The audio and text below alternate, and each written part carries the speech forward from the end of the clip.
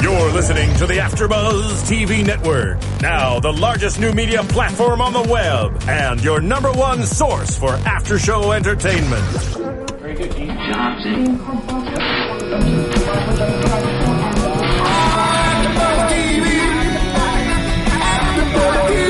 From Los Angeles, California, and Maria Menounos, and streaming live thanks to Akamai Technologies, this is AfterBuzz TV Spotlight On. Spotlight On is a long-form interview series featuring actors and TV personalities. And now, from the world's number one TV after-show platform, this is AfterBuzz TV Spotlight On.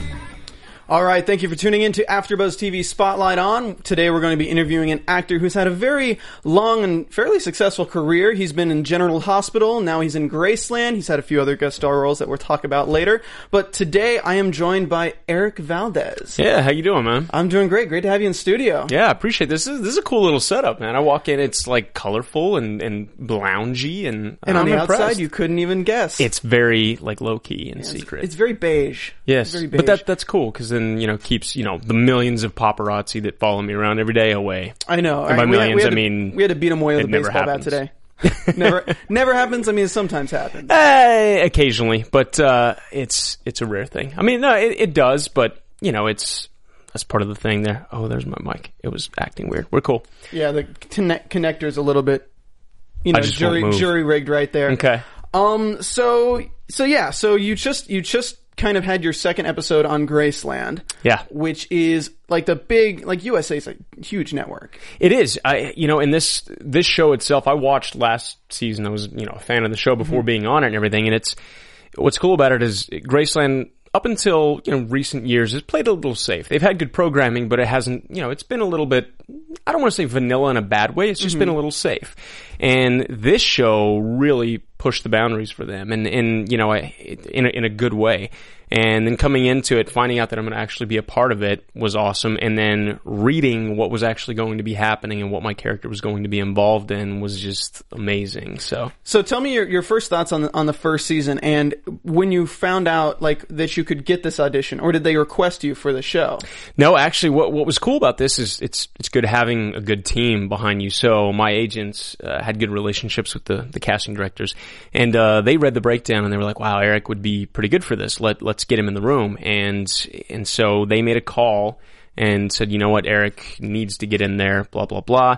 Really good pitch people. Nowadays it's with technology and stuff, it's all too easy for agents or, whomever to just click submit online and not put a picture up there. And then if somebody calls you in, that's great. But no, it's good having a good team behind you. They pushed to get me in the room. And then when I saw the sides and I read the sides for the audition piece, I'm like, man, this is dope. Like it's something that I'd never gotten to play before. And so I really sunk my teeth into it. And yeah, I went in there and auditioned, and I must have done something right. I mean, it came about a week later. We didn't hear anything. No, nothing good, nothing bad for about a week, which is kind of rare.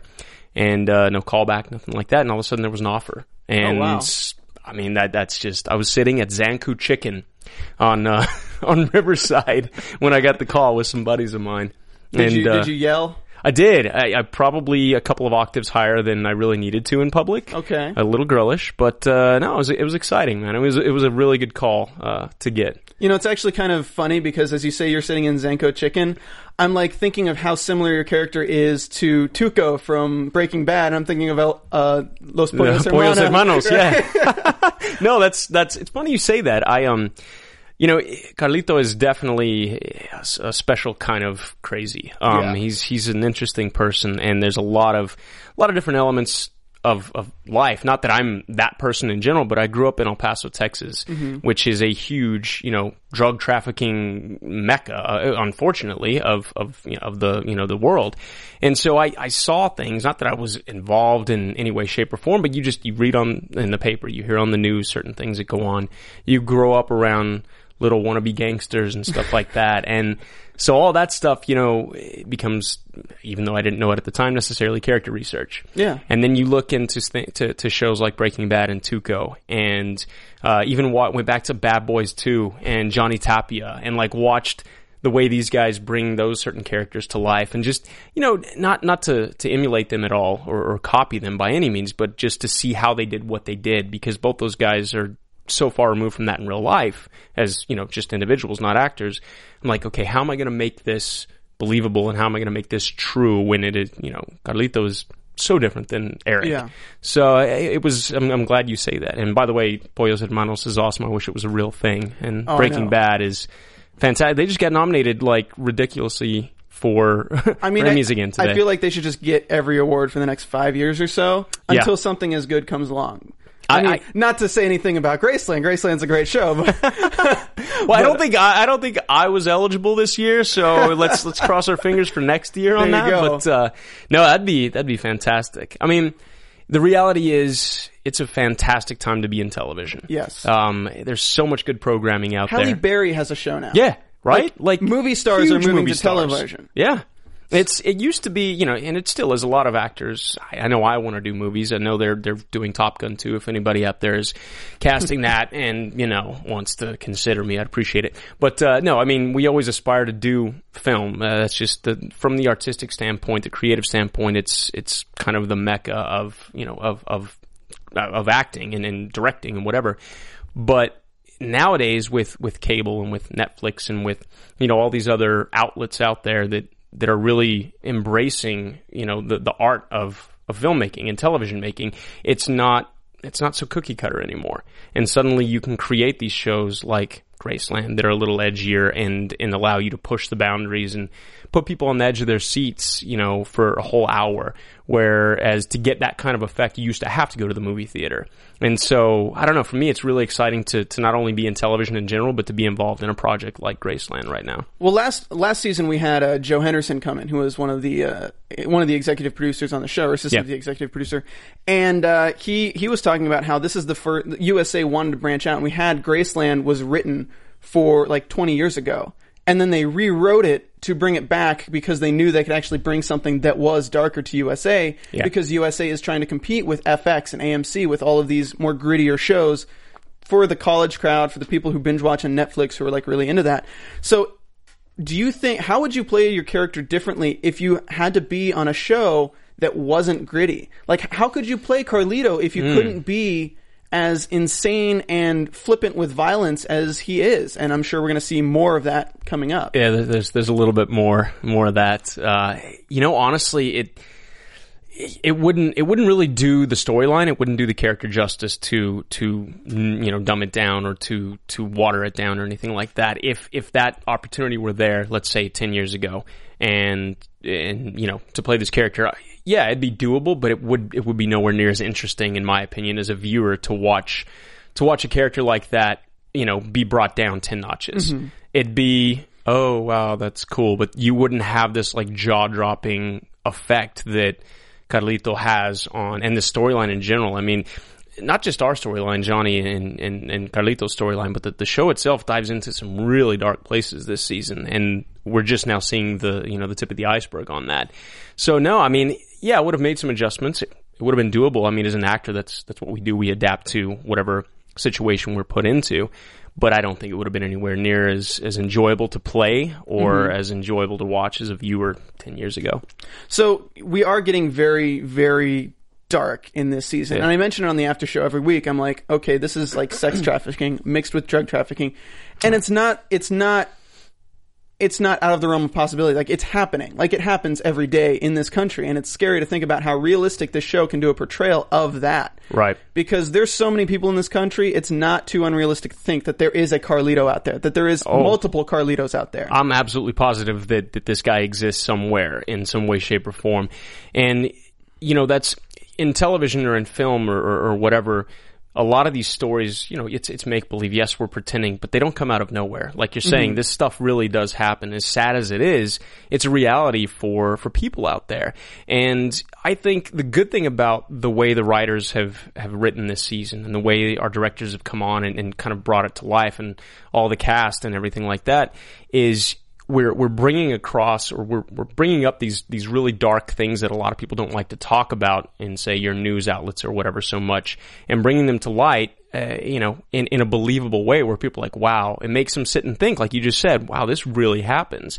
And even though we're showing the really bad side of it, and, characters like Carlito are terrible people who you really want to hate, it makes you think a little bit about, what, this really does happen to certain people. And, the hopes are, I know Surrenda Swan has been very outspoken against human trafficking and everything like that. And the hopes are that, you'll be entertained and you'll watch the season progress and get dark and everything like that, but you'll think about it a little bit. And maybe just, it's not a PSA by any means, but it just gets your mind working. And, whatever you can do, whatever we can do, lending our voice, or as viewers, you guys can do to kind of bring awareness to stuff like this. Yeah, it's a perk. It's a plus.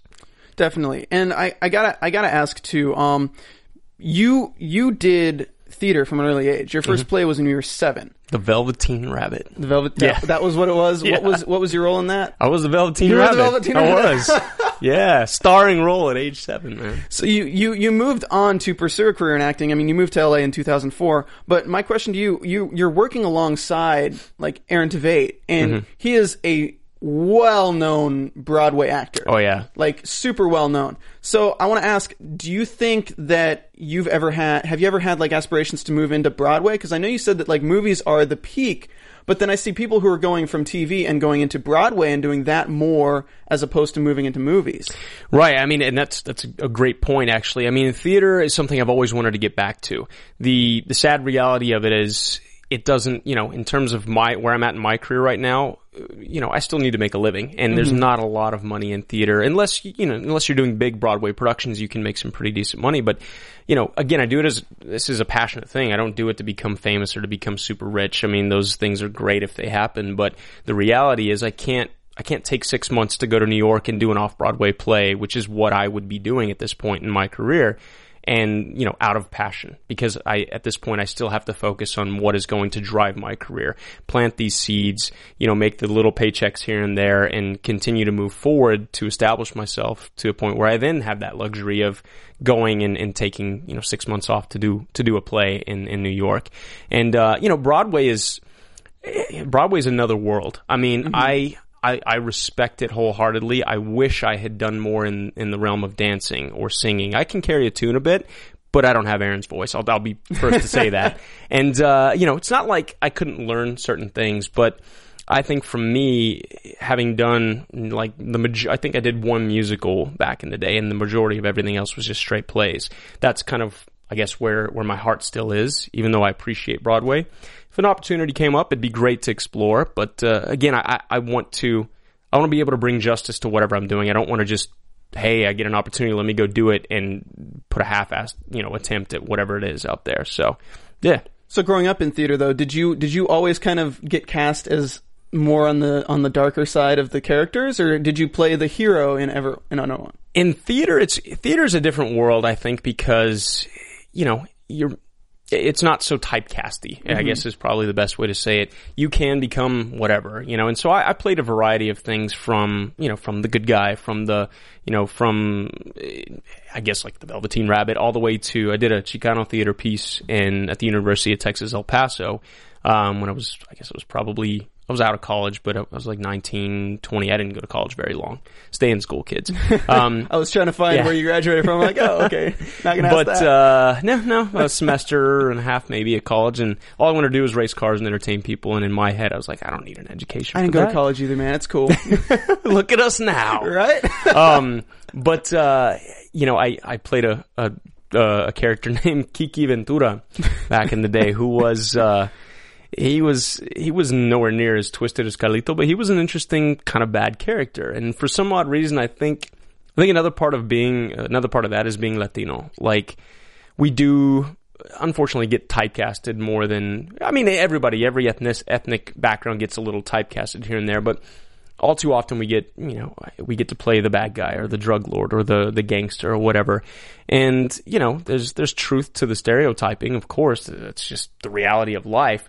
But I think one of the things that I aspire to do is do more, I'm very proud of my Latino culture and heritage. And, you know, I'm a big mutt, really, so I can't specifically say, oh, I'm Mexican, or I'm this, or I'm that. But, you know, it's the culture that I grew up around and I associate with, so I'd like to do stuff with that. But, no, I mean, this character, I think, as bad as he is and as twisted as he is going to open some doors to then be able to do more stuff, you know, instead of just playing the bad guy. I don't think it's going to be something that keeps me in that realm, you know, for the rest of my career. Well, one of the things Graceland is so good at is putting layers to people in the show. And that's what I'm looking forward to see with your character, because we've only had, okay, he's crazy and he's a partier. Yeah. That's like all we've gotten so far. But I mean, even with Bello, like he was absolutely insane. Yeah.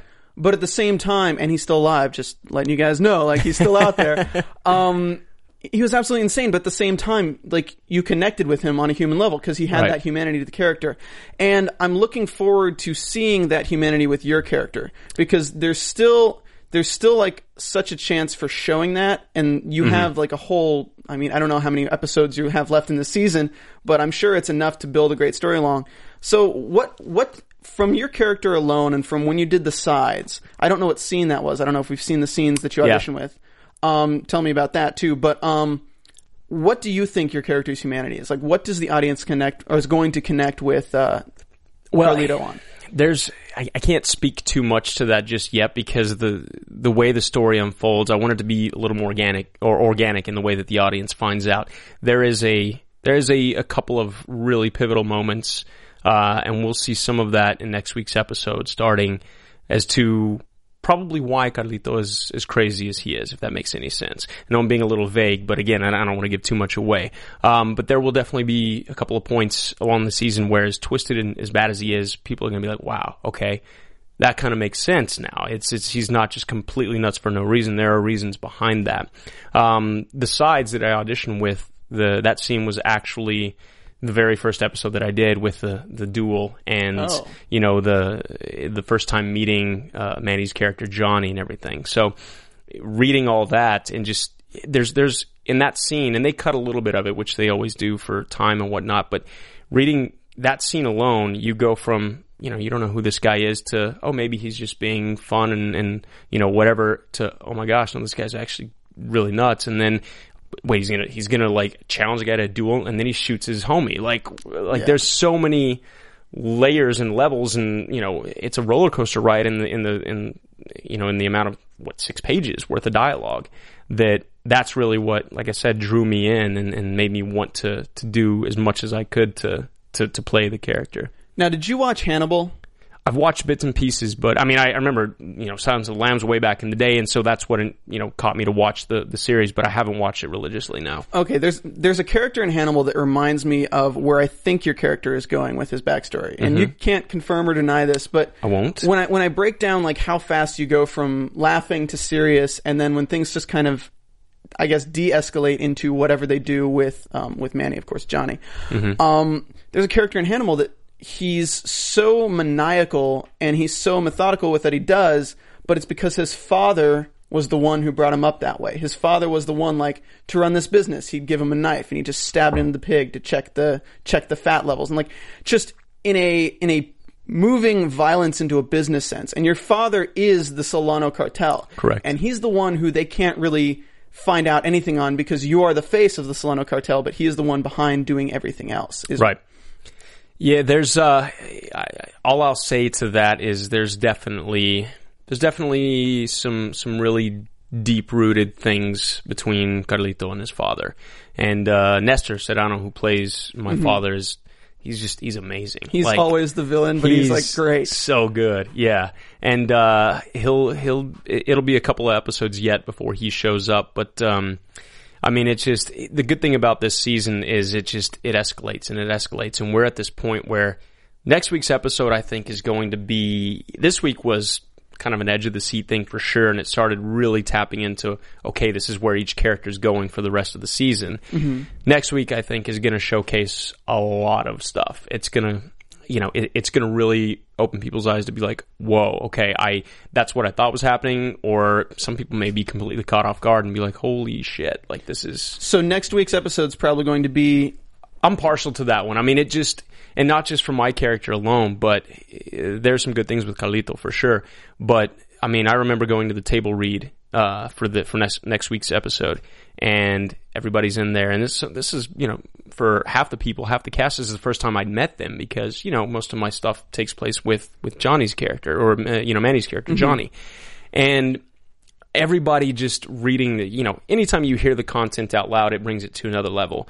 This table read was, it was intense. And it's not even a performance, obviously, for those of you who aren't familiar with table reads. It's, it's the first time you're really hearing the words out loud, with each person reading them.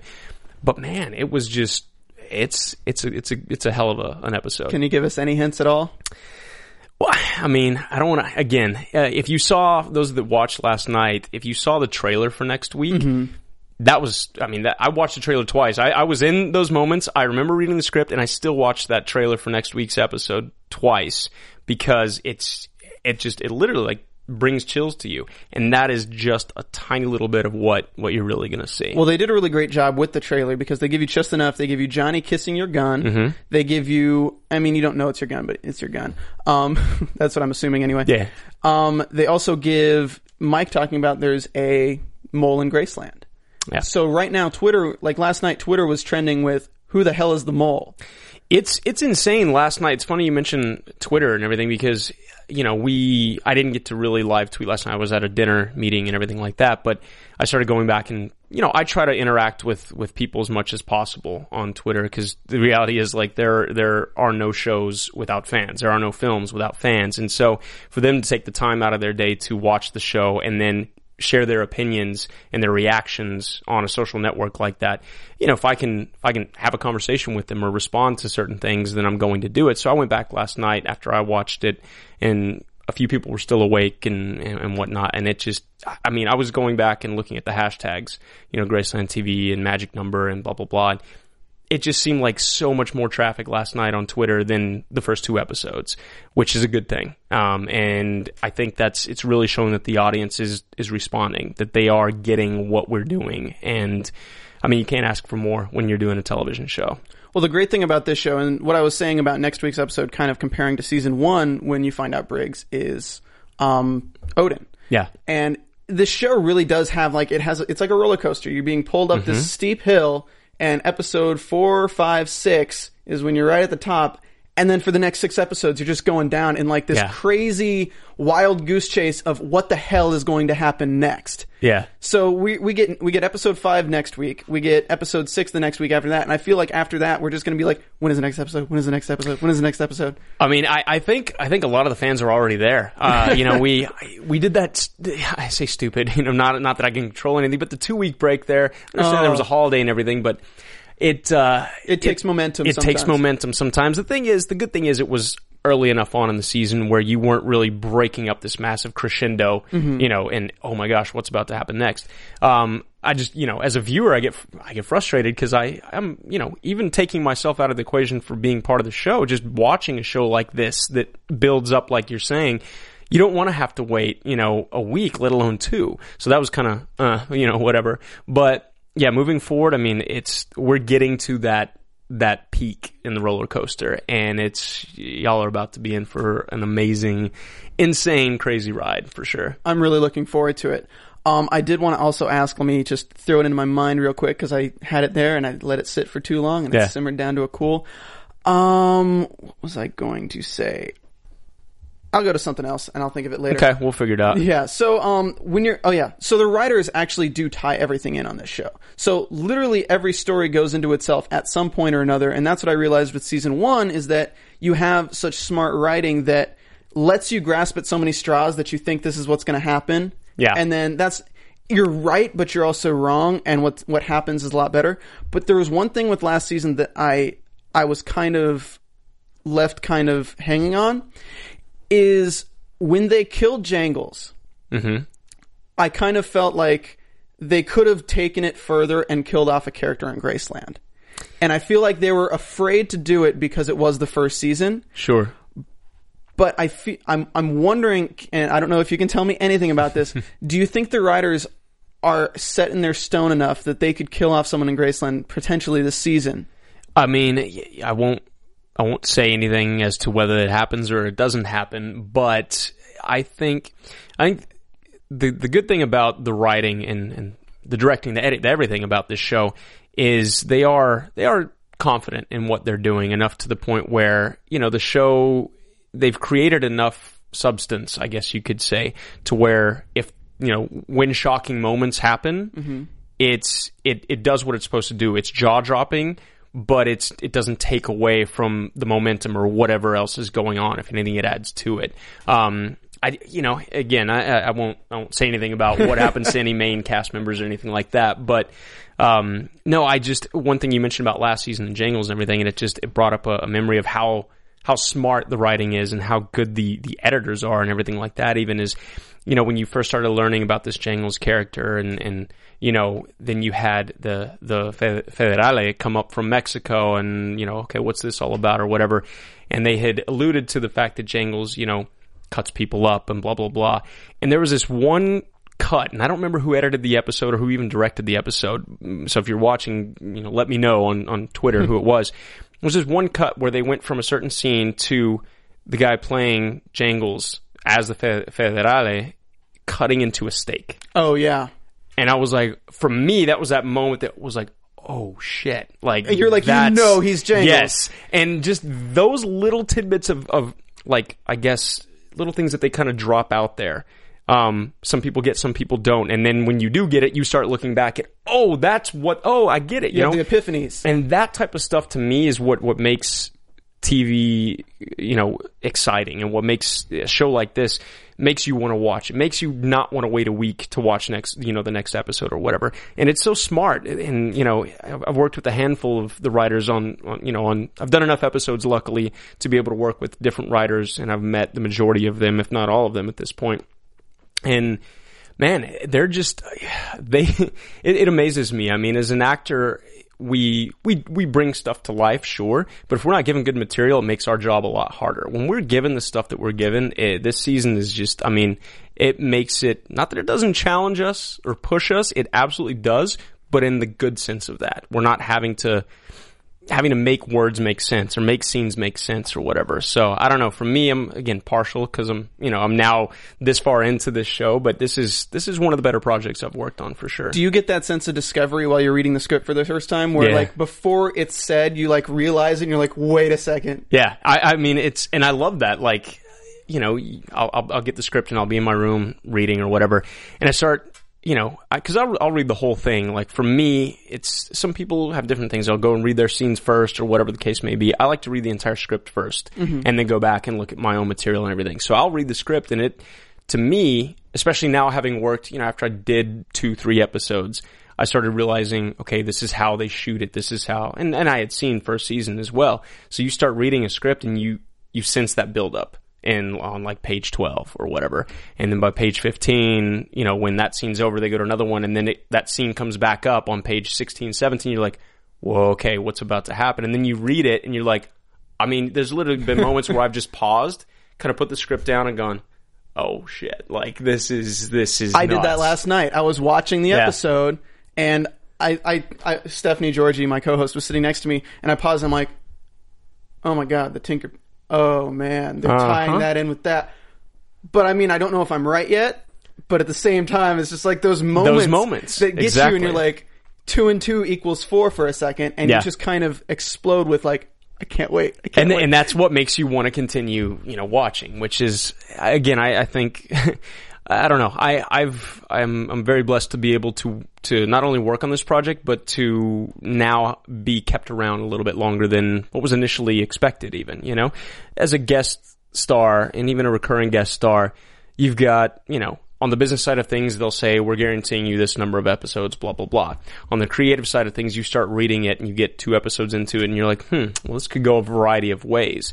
And so whether it, it's a combination of things. I obviously, the crew and the cast and the writers were pretty receptive to what I was doing, which makes me feel fantastic. And the storyline itself gets so good that, I'm thankful that I'm still around. So, there's a few things up in the air still, but, and again, I don't want to talk too much and ruin anything, but yeah, it's Carlito's going to hang around for a little while. And we still haven't even seen much of your sister in the show either. Right, and Jamie, who's fantastic. Hey, Jamie, if you're watching, she'll be coming into studio in a few weeks. Yeah. Oh, awesome. Yeah, I didn't know that. Yeah, she's fantastic. I mean, just on a human level, we get along so great. And you know, we shoot in Florida, and so when you have to go be away from home for so long, and you're going to be working with somebody, you really hope that they're off screen, off camera, off work, good people, and she's fantastic. So that's cool. But no, I mean, that whole storyline, the Johnny, Carlito, Lucia thing is just, it's so cool. I wish I could say more about it right now. But I feel like something Game of Thrones-esque is coming on, like with their storyline.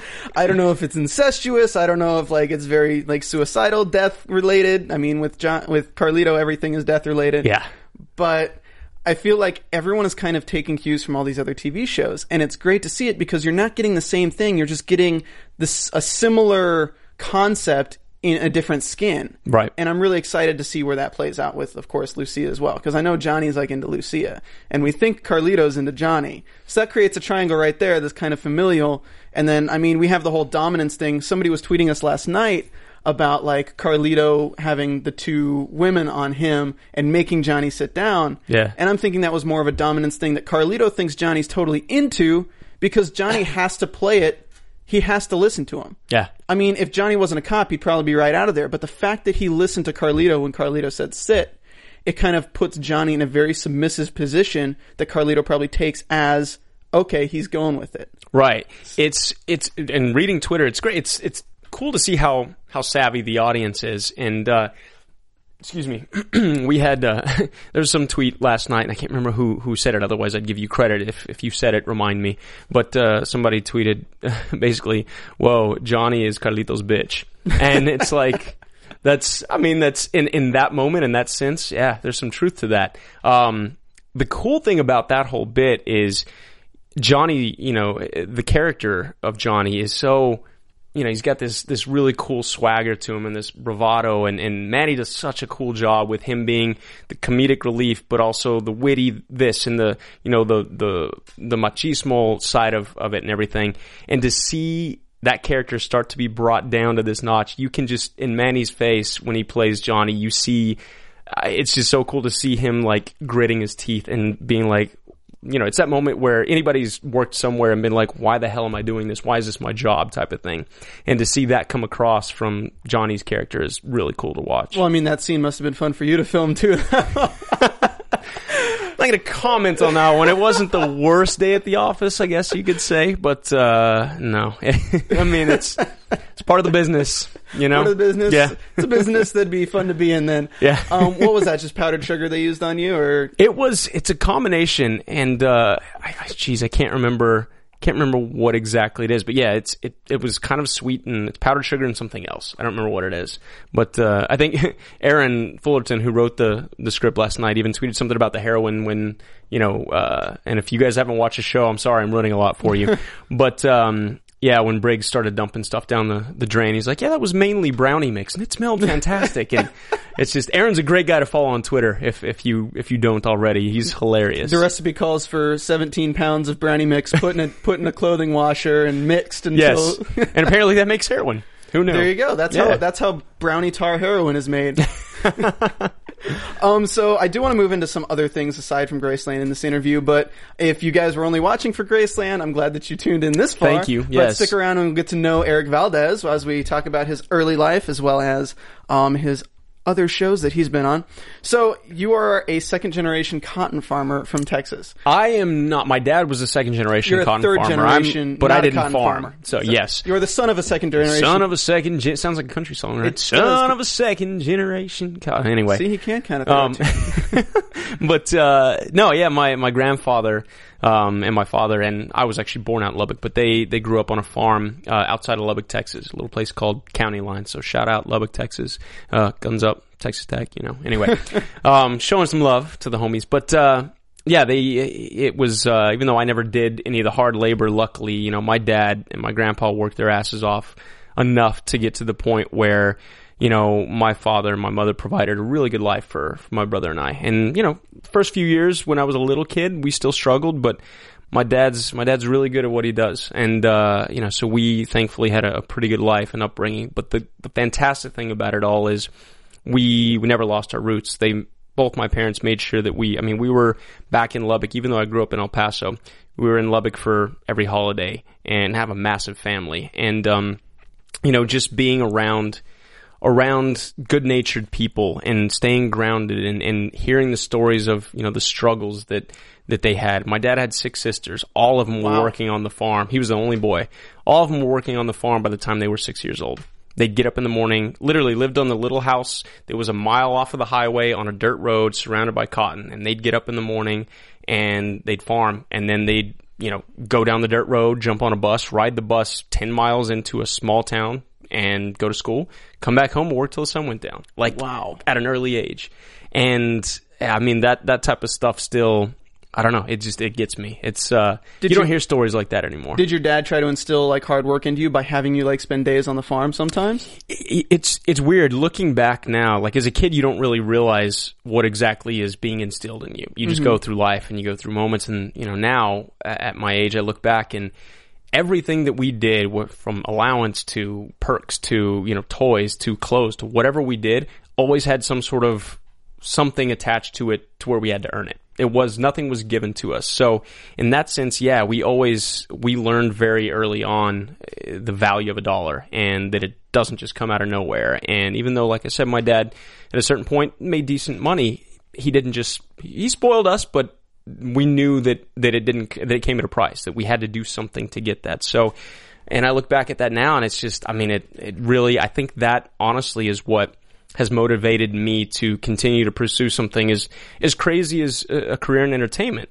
First off, I wanted to race cars for a living. That's not safe in both the literal and figurative sense of the word. And then so I said, well, I'm not going to do that because it's too expensive. Let me go be an actor because that's real secure. And no, but I think he taught us to appreciate things, work hard for things, and believe in ourselves. And seeing his backstory and seeing where he came, it's an inspiration to me to then be like, whatever I want to do, I can do.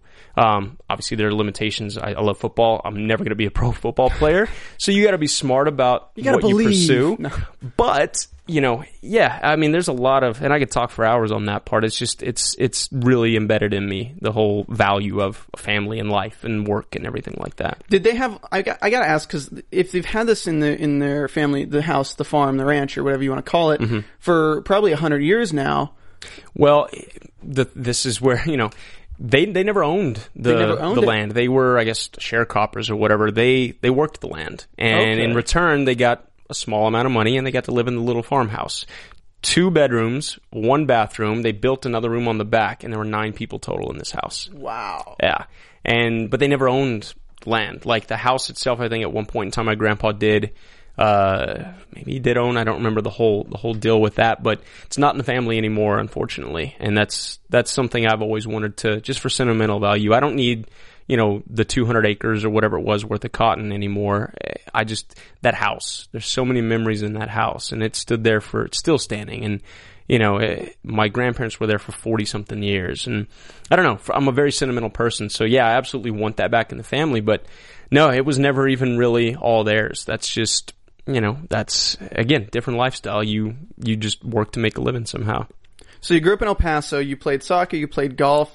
I found you ate at Grandy's all the time. Oh man, those were the glory days when I would get up before school and go to Grandy's and get a 32-ounce Dr. Pepper and a bacon and egg and cheese biscuit and a hash brown. They always just know the regular, oh, hey, Eric, you want the regular? Or Pretty much. Did they call you Russell? I don't know if you go by that. Thank you for bringing that up. Surprise! Russell Eric Valdez is my full name. Never gone by Russell because from the moment I was born, my grandfather hated that name. But for a car guy, it makes some really cool initials. Rev. Oh, you're right. There you go. Is that what your dad was thinking of when he was like, he's going to be a race car driver? I'm sure he wishes that I had no, interest in cars whatsoever because it's not a cheap hobby. I'll tell you that much. But the Grandy's thing back then, man, I was also about 40 pounds heavier than I am now, and That's what Dr. Pepper and hash browns and stuff will do to you every morning. Well, that's what I connected with you on that a little bit when I was doing the research for the interview, because I'm like looking at this, because when I look at you, first off, and I would never know. Like, nobody would really ever know that you were heavy set. And like, I connect with you because I was heavy set in high school. Like, I was 250 pounds in high school. And then I lost it all because I like wanted to actually like, you know, have a social, or not have a social life, but just feel better about myself. Women, right? Women. Yeah. That was the cause. But like, I never knew. So when I found out about that, I was like, that's really cool. And to see like you had the three steps, and you said you do no soda, no carbs, and no processed foods. Are you still sticking to that? No, I'm not as strict as that. I mean, I went nuts for a while with and I literally like quit all the shit that I was eating and drinking cold turkey. Like, quit sodas cold turkey, quit fried foods cold turkey. And I ate basically the same thing every single day for 9 months, worked out 6 days a week. And I went from, I'd already lost a little bit of weight at this point when I started and, you know, said, okay, I'm going to be serious about this. So the day that I weighed myself and I started, I was 197 pounds. I was at my peak probably 205, 210. I don't know if I ever got heavier than that. And in 9 months, I went to 141. Wow. And which was a little too light. I ended up integrating a little bit more protein and then putting a little weight on. I was at 155 for a while, but I was like a little Bruce Lee. I mean, I was like 6.5% body fat, like solid and super strong. But, you know, it's hard to do upkeep on that. Absolutely. Especially as you get into your 30s and everything like that. Like, so nowadays, you know, and plus I love food. Like, I like food itself, and I like the whole, you know, the whole thing that goes along with going out to eat and having dinner with friends or family or whatever. So, you know, for me, I like to stay in shape. I'm not, you know, I'm not a cover model. I'm not a pro athlete. So I try to train like an athlete, maybe not as hardcore, just so I can stay, you know, in good shape. I don't necessarily eat to have perfect six-pack abs. I eat and work out to be functional, basically. Yeah. Do you have any advice for people out there who are trying to lose weight right now and kind of just need that motivation? Because even my friend texted me last night, and he's like, I'm sick of making excuses for myself. I want to lose weight. What do I do? So, like, what would your advice to, like, any of your fans who are out there who are in this position where they're just like, you know what, I want to change this. How do I do it? I mean, the first step is just admitting that, you know, that you're at a point where you're uncomfortable with yourself, and you should never do it for anybody else. First and foremost, don't do it because society says you're too heavy or because a boyfriend or girlfriend says it. Do it because you're finally fed up with yourself and you want to see a change. That was my motivating factor anyway. And once you admit that to yourself, then it becomes easier to quit making excuses. It doesn't happen overnight. Extremely strong-willed people, which I am, can make those cold turkey changes, but I don't necessarily recommend that because it's an extreme thing to do. You go through withdrawal. You do. You absolutely do. And so my biggest thing would be to, you know, do it in steps, do it in increments. And if you've got a vice, let's say it's soda, start taking soda away from yourself. If you're drinking, you know, some people, like I used to drink probably 64 ounces of soda a day. Wow. Cut that back to 32 for a couple days. Cut that back to a 12-ounce can of soda after that, and by week 2, you know, maybe you've weaned yourself off of soda. There's step 1, you know, and then so forth. Just keep going and removing things and replacing them with other things. If the habit of drinking a soda or smoking a cigarette or whatever is, you know, sometimes it's not even the actual stuff you're drinking or eating or whatever. It's the act of doing it. Yeah. So they say it takes 21 days to form a habit. So if you keep that in mind and realize that, you know, you may go 3-4 days and be like, I've been so good, I haven't had a drop of alcohol, I haven't had a cigarette, I haven't had a soda, and then you relapse on day 4, the worst thing to do is beat yourself up. Because then you go on that downward spiral where you're like, well, why am I even doing this? I can't do it, blah, blah, blah. It's about allowing yourself to fall and make mistakes, which, you know, without getting too philosophical, is what life's all about, really. I mean, you know, everybody's going to fall on their face, and sometimes the harder you fall, the more motivating it is to continue to get back up and go further. So just don't expect to see a change right away, both mentally or physically.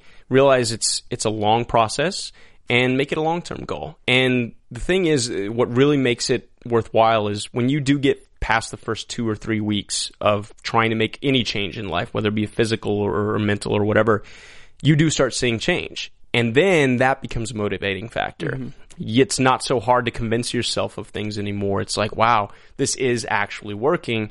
now I want to go and, you know, work out even harder. I want to do this. The thing flip-flops at that point. You have to reel yourself in a little bit and not go too hardcore. Exactly. But no, just baby steps and really just do it for yourself, believe in yourself, and just realize that it's okay to make mistakes along the way. It took me 3 months to run my first mile in my life. And it takes a while. But you did it. There you go. And now you can probably look back and say, you know what? I could, even if I don't do it regularly, I can go back and do a mile now. Even if it takes me 15 minutes, 20 minutes to do it, when people are running miles in 4 or 5 minutes, it doesn't matter. Now, that's the other thing. Never compare yourself to anybody else. We're all individuals, and we all have our strengths and weaknesses. And so, man, if you can do that, like, once the moment you realize that you are no better or worse than anybody else, but you are an individual and you can contribute, that's when everything becomes easier, in my opinion. There's a fantastic quote that you said that your dad told you, and he said, look, if you put as much energy into yourself as you did your cars, you'll go somewhere. Yeah, at the time, I was kind of pissed at him. I'm like, what are you talking about, Dad? I love my cars, and they're awesome. I don't need to worry about myself. But again, it's one of those things you don't realize in the moment when you're a kid, but looking back at it now, like, yeah, there was a lot of truth to that. Like, and it's like, for me, food was there because that was just a thing. But for me, I spent all my time working on my cars. Why? Because everybody needs an escape from reality. And, you know, the argument can be made that it's healthier than getting into drugs or alcohol or whatever the case may be, but it's definitely no cheaper, and it's definitely not necessarily safer sometimes. And, you know, when my dad made that comment, it pissed me off, but then it also kind of motivated me, and I was like, well, maybe he's got a bit of a point. And it took a couple years before I really let those words sink in, but once I did and really realized that you can focus, you know, my problem used to be I would get hyper-focused on one thing just to get all the other bullshit of life out of the way. And I've learned now that you have the ability to focus on a variety of things. You just have to, you know, figure out what the more important things are and prioritize them, and then take time away from that to do this. Doing everything at once or focusing on only one thing is never really going to work. You have to find that balance, really. So do you think making that change in your life had a huge positive impact on where you are today? Absolutely. Not just career. I mean, it definitely helped career-wise. As sad as it is, I mean, the reality is this career path is, you know, it's one that really rewards being in shape and taking care of yourself and everything. But just in life in general, I mean, it was, and I used to be a little bitter about it. Now I've gotten past that, but I've always said, you know, I've always been the same person inside, but until I got in shape and started taking care of myself, the people that I'll get in a room, and the people that I can talk to nowadays, not because I can suddenly talk to them, but the fact that they'll give me the time of day now, because physically I look better than I used to. It's a little sad. Mm-hmm. But instead of being bitter about that and looking back and be like, well, why didn't these people talk to me when I was, you know, when I was out of shape or blah, blah, blah, I just look at it and be like, okay, I understand that, you know, they're not necessarily doing anything, out of a personal attack or whatever. It's just, it's life, and it's how certain things are, and there's certain things that we can't control in terms of what other people do. So if you don't like what's going on, do what you can within your power to make that change, I guess. That's totally exactly how I feel about it. So it's amazing to kind of get somebody else's perspective on this, and I'm sure like the fans really appreciate that. And even talking about this, it kind of even ties back to the storyline with Jakes in his cover in Graceland right now, where he brings the chip in and he makes up a story, but at the same time, it's like you fall off the wagon, you get back on the wagon. Right. You don't just kind of dive deeper into that whole thing, but then he kind of starts drinking in later in it. So it's kind of interesting to see the perspective of that character where he's not an alcoholic, playing one as a cover, but he's slowly becoming an alcoholic. Yeah, and man, Brandon's killing it. If Brandon happens to be watching, man, I'm really liking his character a lot this season. Like, you feel for him from the get-go. It's just, he's got a lot of stuff he's going through, and, you know, the thing is, we look at certain characters, or, you know, the fact that they're a government official or they're this, you know, high-level agent or whatever. It's almost like in life, you look at CEOs, you look at actors, you look at athletes or whatever, as though suddenly they're somehow better than other people. But to see, you know, this guy who's made it in his career and gotten to this, you know, the pinnacle of whatever he did career-wise, to see all the stuff that he kind of forgot about along the way and how that's resurfacing now and affecting him, this veritable superhero, can be brought down to these levels. It's pretty true to life, and it's, I don't know, it's interesting to watch. I'm really liking that. Lots of people on Twitter are like, "Oh, Jakes, don't." Yeah. Oh. And it's like, that's what we feel watching. We're like, oh, yeah, not again. Yeah. And I predicted, like, the first episode we saw him, like, when he's buying the apartment and everything like that, I'm just like, this is not good. Yeah. I'm like, this is just leading up for a big fall. And we're just, I don't think he stopped falling yet, which is terrible. Yeah, excuse me, he's another one that I didn't get to work with a lot throughout the season, but I would read every script and everything, and that's a good storyline to watch too. I mean, it just, this entire season is just, it's so cool to read, and I mean, now just watching it and seeing what they've done with everything in post and everything like that, it just really, like, I can sit back as a viewer and get lost in a show, even though I was part of it, which is amazing to me, because all too often, being in this industry, you watch something and you start dissecting it, and, oh, geez, this and that could have been done or better or whatever. The moment you quit doing that and you just get sucked in and you watch the show as a viewer, you know it's being done right, at least in my opinion. That's exactly right. Yeah. Also, shout out to Brando J on Twitter. He's been here before. Such a nice guy. Yeah, he's awesome, man.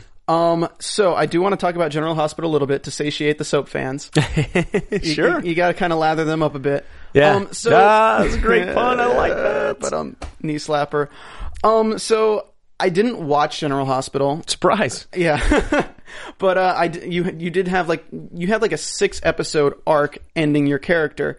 But what was it like being on that soap opera? And like, how long before they kind of killed your character? I guess I can say it. It's not really a spoiler at this point. It's not a spoiler at this point. How long before they killed your character did you know that was going to happen? And kind of what were your feelings towards that when you've been on a show for 100 episodes and you know that it's ending and you haven't, I mean, it's been tough for you to get work after that, I guess. I don't know if it's been tough for you, but it's for when looking at your credits, you haven't done much since then before Graceland. Right. I mean, and that's the reality of the business, and what a lot of people don't understand. Like, I've got, friends and family back home who I've known for years, and they see me, now they saw me on General Hospital, now they see me on this, and for whatever reason, the outside world thinks, oh wow, this is fantastic. He's becoming an overnight success. I've heard that. We've all heard that.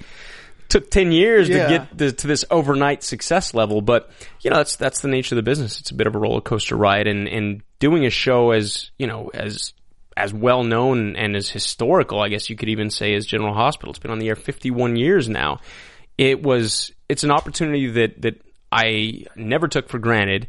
And now, having done it and left, I look back and I'm like, wow, I'm literally, like, to me, to be a part of something historical is, it's not like anything life-changing historically, but it's something that everybody knows about. Whether they watch a show or not, everybody knows the show. Mm-hmm. And to be a part of that was huge. And career-wise, some people will look at soap operas and frown upon them for whatever reason. It's a different art form is what it is. And some people appreciate that art form more than others. There are people that love General Hospital that probably won't like Graceland or certain other shows, and vice versa. And so it's like any form of art. It's all in the eye of the beholder, to be cliche with it. But to do that and to do 100 episodes was great training, because you are memorizing so much dialogue and you have so little time to shoot that dialogue. How many episodes a week did you do? Oh man, we would do 5 to 8 episodes a week. We're shooting 130 pages of dialogue a day. Not just me, but we're shooting a full episode at least, and then some. And so my average day was 15, 17 pages of dialogue that I had to have memorized. And what's good about it is, the memorization techniques and everything, that's a given, it really helps out. But also, the choices. As an actor, you're limited with what you can do in the format of a soap opera. You're essentially putting on a play. You've got 3 walls, you've got cameras in front of you, and you're on a stage. And the way I looked at it is it's like doing live theater, really. You have to make bold choices and you have to know your stuff, because you're going to get 2, maybe 3 takes, and then they're moving on. And so when you're involved in storylines that are sometimes comical, sure, but also sometimes they can be pretty heartfelt and pretty emotional. And to be able to make those bold choices in such a quick amount of time, I think only helps when it comes to doing something like Carlito on Graceland, where sure, we have the luxury of doing multiple takes per scene, but instead of just kind of going out there and doing your thing and hoping you get a good take, you go in there confidently making bold choices, and then you do 2 or 3 good takes, and you're like, now I've got the luxury of trying something else and failing at it, which that's what life is, but that's what acting is. So if you do 2 or 3 good takes, of a scene, then you start playing around with it, which is another reason I love working on this show is, they allow us to play a bit, which is awesome. I love characters sets like welcome. that. Yes, USA. exactly. And, but instead of going and if you've got a really hard scene or a really emotional scene to do and being like, all right, I know we'll do the close-ups, we'll do the coverage, we'll do this, that, but this is going to be difficult. How do I get myself to that place? And hope that you get to that place within the realm of the 10, 15 takes or whatever it is. Instead of that, doing something like GH teaches you how to get to that place before they even start rolling. So by the 3rd take, you've already got some that they can use, some great stuff in the can, and then you can take a breath and you can start playing with things. And by playing with things, I just mean living more in the moment. Like, sure, it's make-believe, but to make it believable, whatever's happening in that moment happens, and you have to kind of live in it. And there are things that aren't scripted that happen sometimes that make it even better. Sometimes it makes it worse, but just being able to do that, I mean, I am super grateful for having that training and that boot camp, I guess you will, with General Hospital. So do you find a connection here where you were kind of like the son of a mob boss in General Hospital? Funny, right? You're the son of a mob boss in Graceland? Yeah, I mean, it's funny. The characters could not be any different. I mean, they're completely, opposite ends of the spectrum, but they have that similarity. Like, Trey on General Hospital his father was a mobster, so he was the son of a mobster. Now I'm the son of a narco, of this, drug lord. And so there, a lot of people get a kick out of that, that have watched both shows. They just kind of, it's a laughable moment, like, oh wow, so Trey's back. You're going to play a drug lord and a gangster and this the rest of your life? Well, we'll see. But, no, I mean, it's like I said, it's cool. What I think is cool is because of that similarity, soap opera fans are fantastic. They're diehard. They watch every day. They have stuck with me in that void, like you said, where, it wasn't hard to get work per se, not harder than normal. It was actually easier than normal because now I had a little more stuff under my belt. But this industry, I tell people all the time, like when I started, it was 100 to 200 no's for every yes. And then as it progressed, it got to like 50 no's for every yes. Now it's maybe 30 no's for every yes.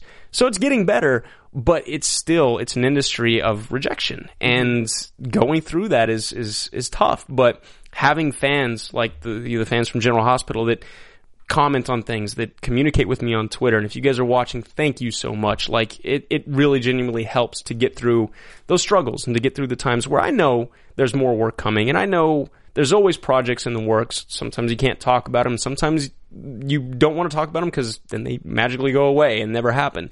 But having that support is really, really helpful. And the thing, and the tie-in with the mobster thing and the drug lord thing, I think is now a lot of my fans that have followed, that didn't watch Graceland before, that have followed me from GH to Graceland, they now can suddenly relate a little bit more right off the bat. And so they're making comparisons on Twitter, and they're talking about different things. And to me too, it's great to see the comments of, wow, we saw you play Trey, now we're seeing you play this. That's great range, and to hear compliments like that really, they make me feel good. That's what you strive for as an actor. Absolutely. And I also want to mention that you were nominated for an NAACP award from General Hospital. Yeah, I was, which was, I mean, kind of surreal. Yeah, I was like, really? Wow, that's kind of cool. Yeah, it's it was one of those things where you do this because you love to do it, acting. You don't necessarily strive to, I will reword that. Yes, you strive to win Emmys and Oscars and, NAACP Image Awards and, it's a bonus, whatnot. Though. It's a bonus. You don't set out as that being the end goal. You set out to give a good performance, to bring whatever you're doing to life and do justice to it. And then the fortune and the fame and everything else that comes along is icing on the cake. Well, there you go. Yeah. I'm really excited that we got to talk about General Hospital and Graceland because, I mean, I know it's been a few years since General Hospital, but it's still kind of like all the fans are probably like, oh my God. I mean, it was, let's see, I left in early 2012. So it's been, was it 2012? I think it was. Or 13. Was it 13? I think it was 13. There was about 6 months to a year where I wasn't on the TV, I guess you could say. But yeah, the fact that now people are all excited and be like, wow, I can see you in my living room again or whatever. I love hearing comments like that. It's just, it's this industry is, you get beat down so much, and you've got your family and your friends as a support system, but to have somebody out there, who you've never even met, who you've interacted with, and again, that's why I try my best to, keep up on Twitter and Instagram and Facebook and everything. They'll take the time out of their day to say, hey, good morning, Eric, or, oh, it's so good to see you on TV again. To me, I don't take that lightly at all. Like, this is somebody I've never even met. Somehow I've affected them enough to where they want to take some time out of their day to think of me. That's amazing, So I'm going to do everything that I can to interact there. If somebody, when I get stopped, which doesn't happen all the time, but it does happen out in public or whatever, yes, I'm going to take a photo. Yes, I'm going to sign something if that's what you want. I mean, I'm just a country boy from Texas, but if somehow that, brings joy to your life, you're doing me that favor too by stopping me and talking to me. So, I mean, yeah, it all comes down to, I wouldn't be able to do what I do without fans. It's the whole reason we have entertainment. That's awesome. And I mean, that's what, that makes you feel good. Because then you're like, you know what? Like that's why you do it. Yeah, absolutely. Well, I mean, you do it for yourself, but this is the less selfish reason. Sure. I mean, yeah, you always do things for yourself because that's what you love doing. But again, you think about that when you're on set and you're filming a scene or whatever. And at least I do. I think about, okay, what is this? I want this product, this end result to look good. Why? Because, I want these people to appreciate what I'm doing. And I made an analogy in a conversation the other day about, this industry and the business and everything. And, this is taken out of the conversation, but, like if we're selling vacuum cleaners or whatever, and somebody over there doesn't know anything about this vacuum cleaner, but you want them to, you're going to try to build the best vacuum cleaner in the world. You're going to make flyers. You're going to take the time to talk to them about this vacuum cleaner so that then maybe, hey, they want to check it out. Same thing. I'm the vacuum cleaner. Like, the show that I work on is a vacuum cleaner. It's the product. And at the end of the day, like, I'm always thinking about what I'm doing, not just myself, but for the greater good of the show, so that the product is something that the fans continue to want to watch. So we got to wrap this up very soon. So I kind of want to go through some of these like side little facts about Eric Valdez. So you were a consulting producer on Focus Rally America, which was the Ford Focus Trip Across America web series. Yeah. How did you kind of get involved with that?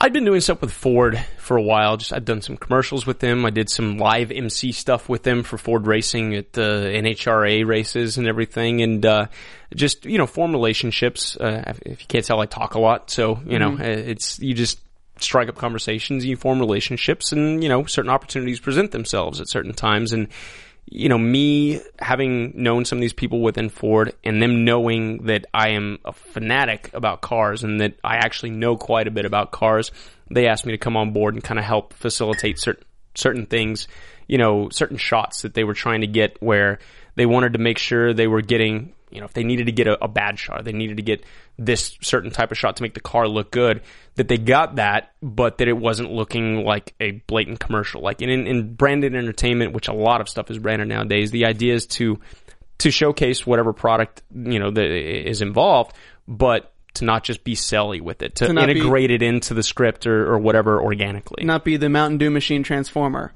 Yeah. Yeah, that's one way of putting it. Yeah. That was featured on Hulu.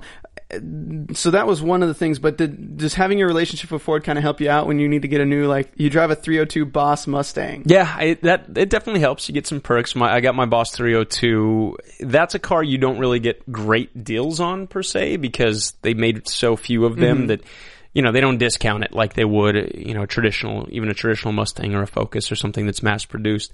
But I did get it. I was able to get it, which was hard to do anyway, and I was able to get it, at a good price.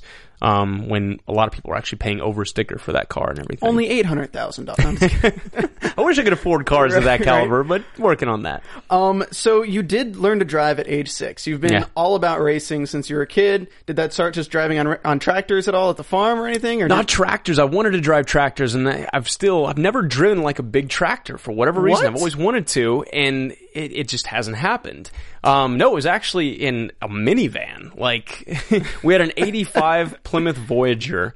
I remember the first time I saw it, it was gunmetal blue, and it had these chrome wire hubcaps. I mean, it was, looking back on it now, it was the coolest thing in the world when you're 6 years old. But looking back on it now, I'm like, wow, minivan, that was my first passionate vehicle. But no, it was the first vehicle that I could actually drive myself. For whatever reason, the seat moved far enough forward, I could sit on the edge and kind of look over the front, and I could drive this thing. And when you're out on a farm, there's nothing to hit. There's dirt and cotton. I mean, you know, I wasn't going to ruin anything or hurt anybody. And so, for better or worse, my parents, you know, that's what I wanted to do. And my dad, you know, he first taught me on his lap and everything, but then as soon as I could reach it on my own, I'd go drive around the dirt roads and, you know, around my grandparents' farm and everything like that. And it's just, you know, I was kind of a natural at it, which is good when you're, you know, if you're going to be passionate about something, it helps to be good at it. Yeah.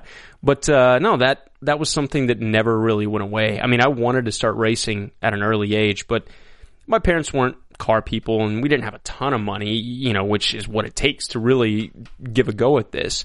And the other thing is too, like if a kid wants to play football, you know, you buy them a couple $100 worth of equipment or whatever. If they change their mind a week later, well, you spent a couple $100. If a kid wants to go racing, it's thousands. And then if they change their mind, that's a huge investment that you've lost, and you hate them. Yes. So yeah, I mean, it was, you know, I wanted to start earlier, wasn't able to, but it definitely came in handy later on in life. And, been able to race competitively, and maybe doing some more of that here soon. So you learned to drive at 6, though. When did you learn to drive stick? 8. So yes. 2 years later. 2 years later. I still don't know how to drive stick. Come on, man. I know, it's such a failure. I've lost so many dates because... No. The sad reality is you don't need to know how to drive it anymore. I mean, I say sad from a purist standpoint, but the manual... If you want a muscle car, it needs to have stick, though. I agree, but the masses don't. Everybody wants paddle shift transmissions nowadays, which you don't even have to shift with the paddles if you don't want. You just put it in drive and go. And that's where everything's going. And, you know, I can't argue with the fact that a good, you know, double clutch gearbox or whatever, I won't get too technical on you, but these good manumatics, for lack of a better term nowadays, they're better than manual transmissions. They shift quicker than a human possibly can. It just kind of takes some of the purest, you know, fun out of driving. But so you've had over 30 cars in your life. 38 now. 38 now. Well, I don't still have 38, but you've had 38. Yeah. So my question to you, every car enthusiast has that one car that they can never get, but they want it so bad. Yeah. What is that car? Ferrari F40. It's and what sucks is, you know, the car came out in 1987 to 92, I think, is when they finished building it. And for me, it's everything that a car should be and nothing more. There's no AC, there's no radio, there's no carpet. It's raw carbon fiber and a little bit of felt. Some models didn't even have roll-down windows. They had plastic sliding things. I mean, it's essentially a race car with license plates.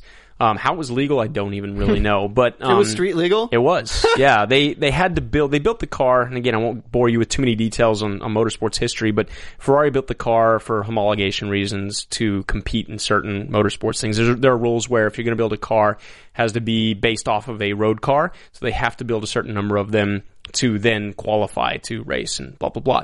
But either way, it was just, it broke all sorts of records for cars back in the day. I mean, it was the first car to go over 200 miles an hour, production car. First car to go under 4 seconds, 0 to 60. I mean, just a lot of different cool facts, and it just looks badass. The thing is, it was $200-something thousand in the 80s. There was a point a few years ago where they were around $350,000. And in my mind, I'm like, okay, I can't afford that yet, but if I save and I continue to do what I'm doing career-wise, there's a chance within the next 5 to 10 years, maybe I can get one.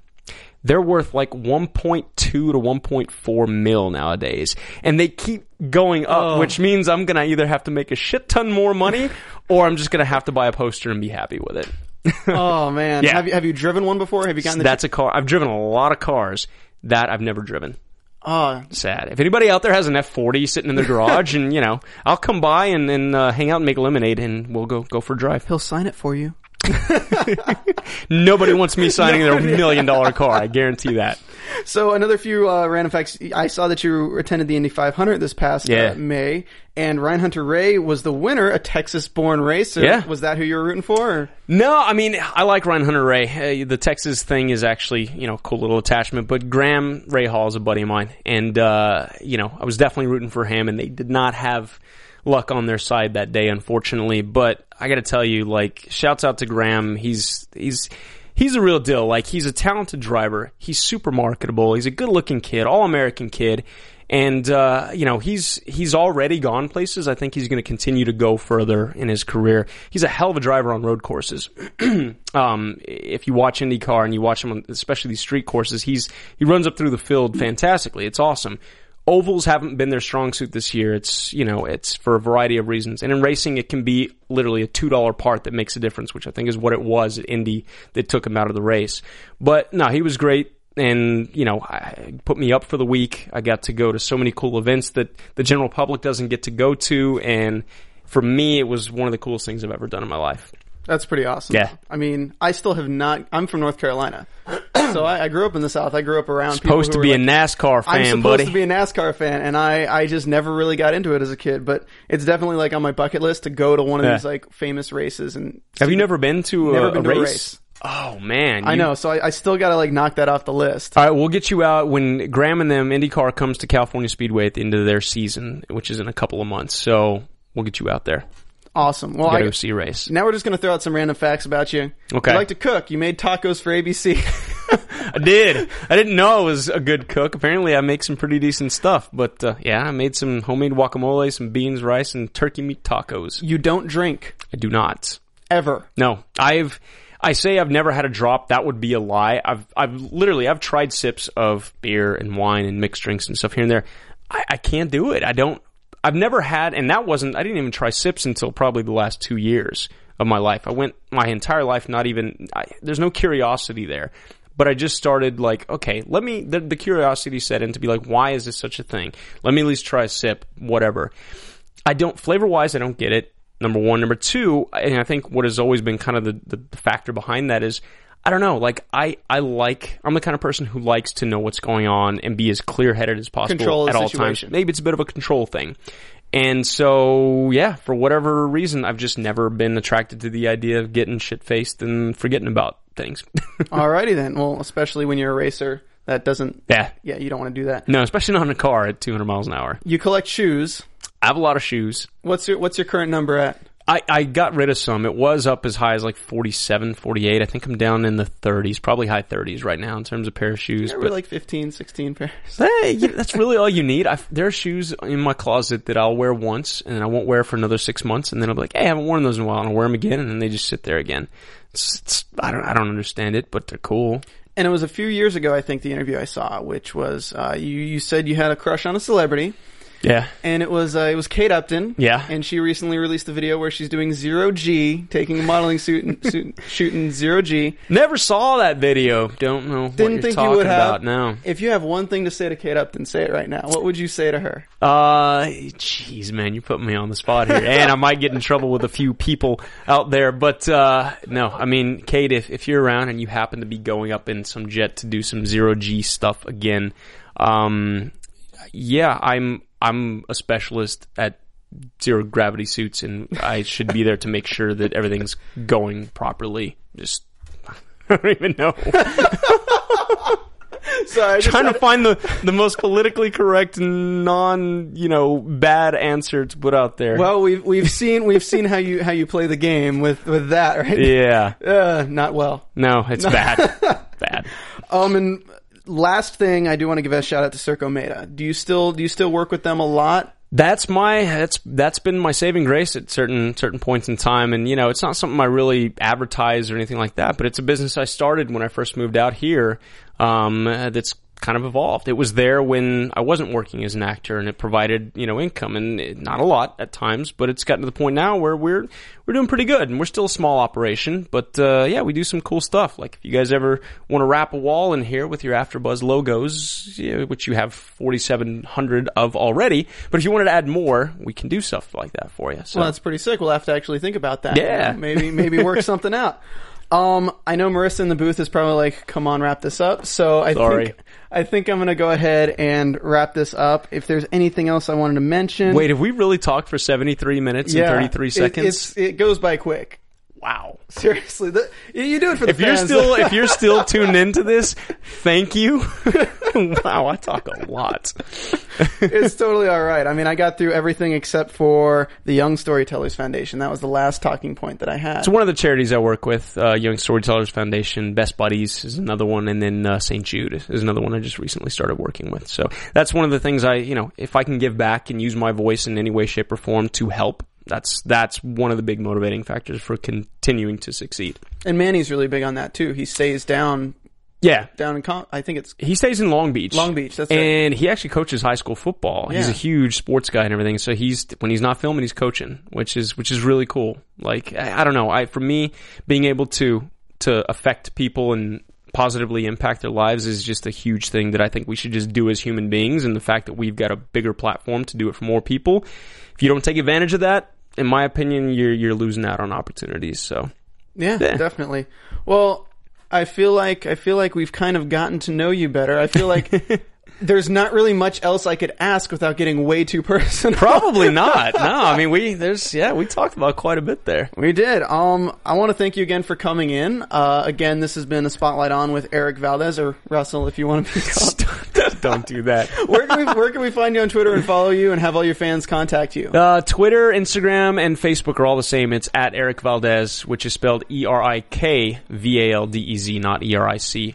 If you misspell it after you've added me, I'll let it slide the first couple times, and then I might just, block you. No, I'm just kidding. And how can people contact you if they want to wrap a wall or car and something cool? Just shoot me a message on one of those things. I don't even have social media for the business, and we don't advertise. So, yeah, if that's what you want, reach out, and then I'll reach out to you after that regarding that business. All right. Well, thanks so much for tuning in, guys. Again, this has been a Spotlight On with Eric Valdez. If you're a fan of Graceland, that would be a great way to learn more about his character on Graceland, Carlito Solano. I've been Stephen Lemieux. You can find me on Twitter, at Stephen Lemieux, StephenLemieux, and doing a few more interviews here coming up. So, thank you guys for tuning in, and we will see you next time. See ya.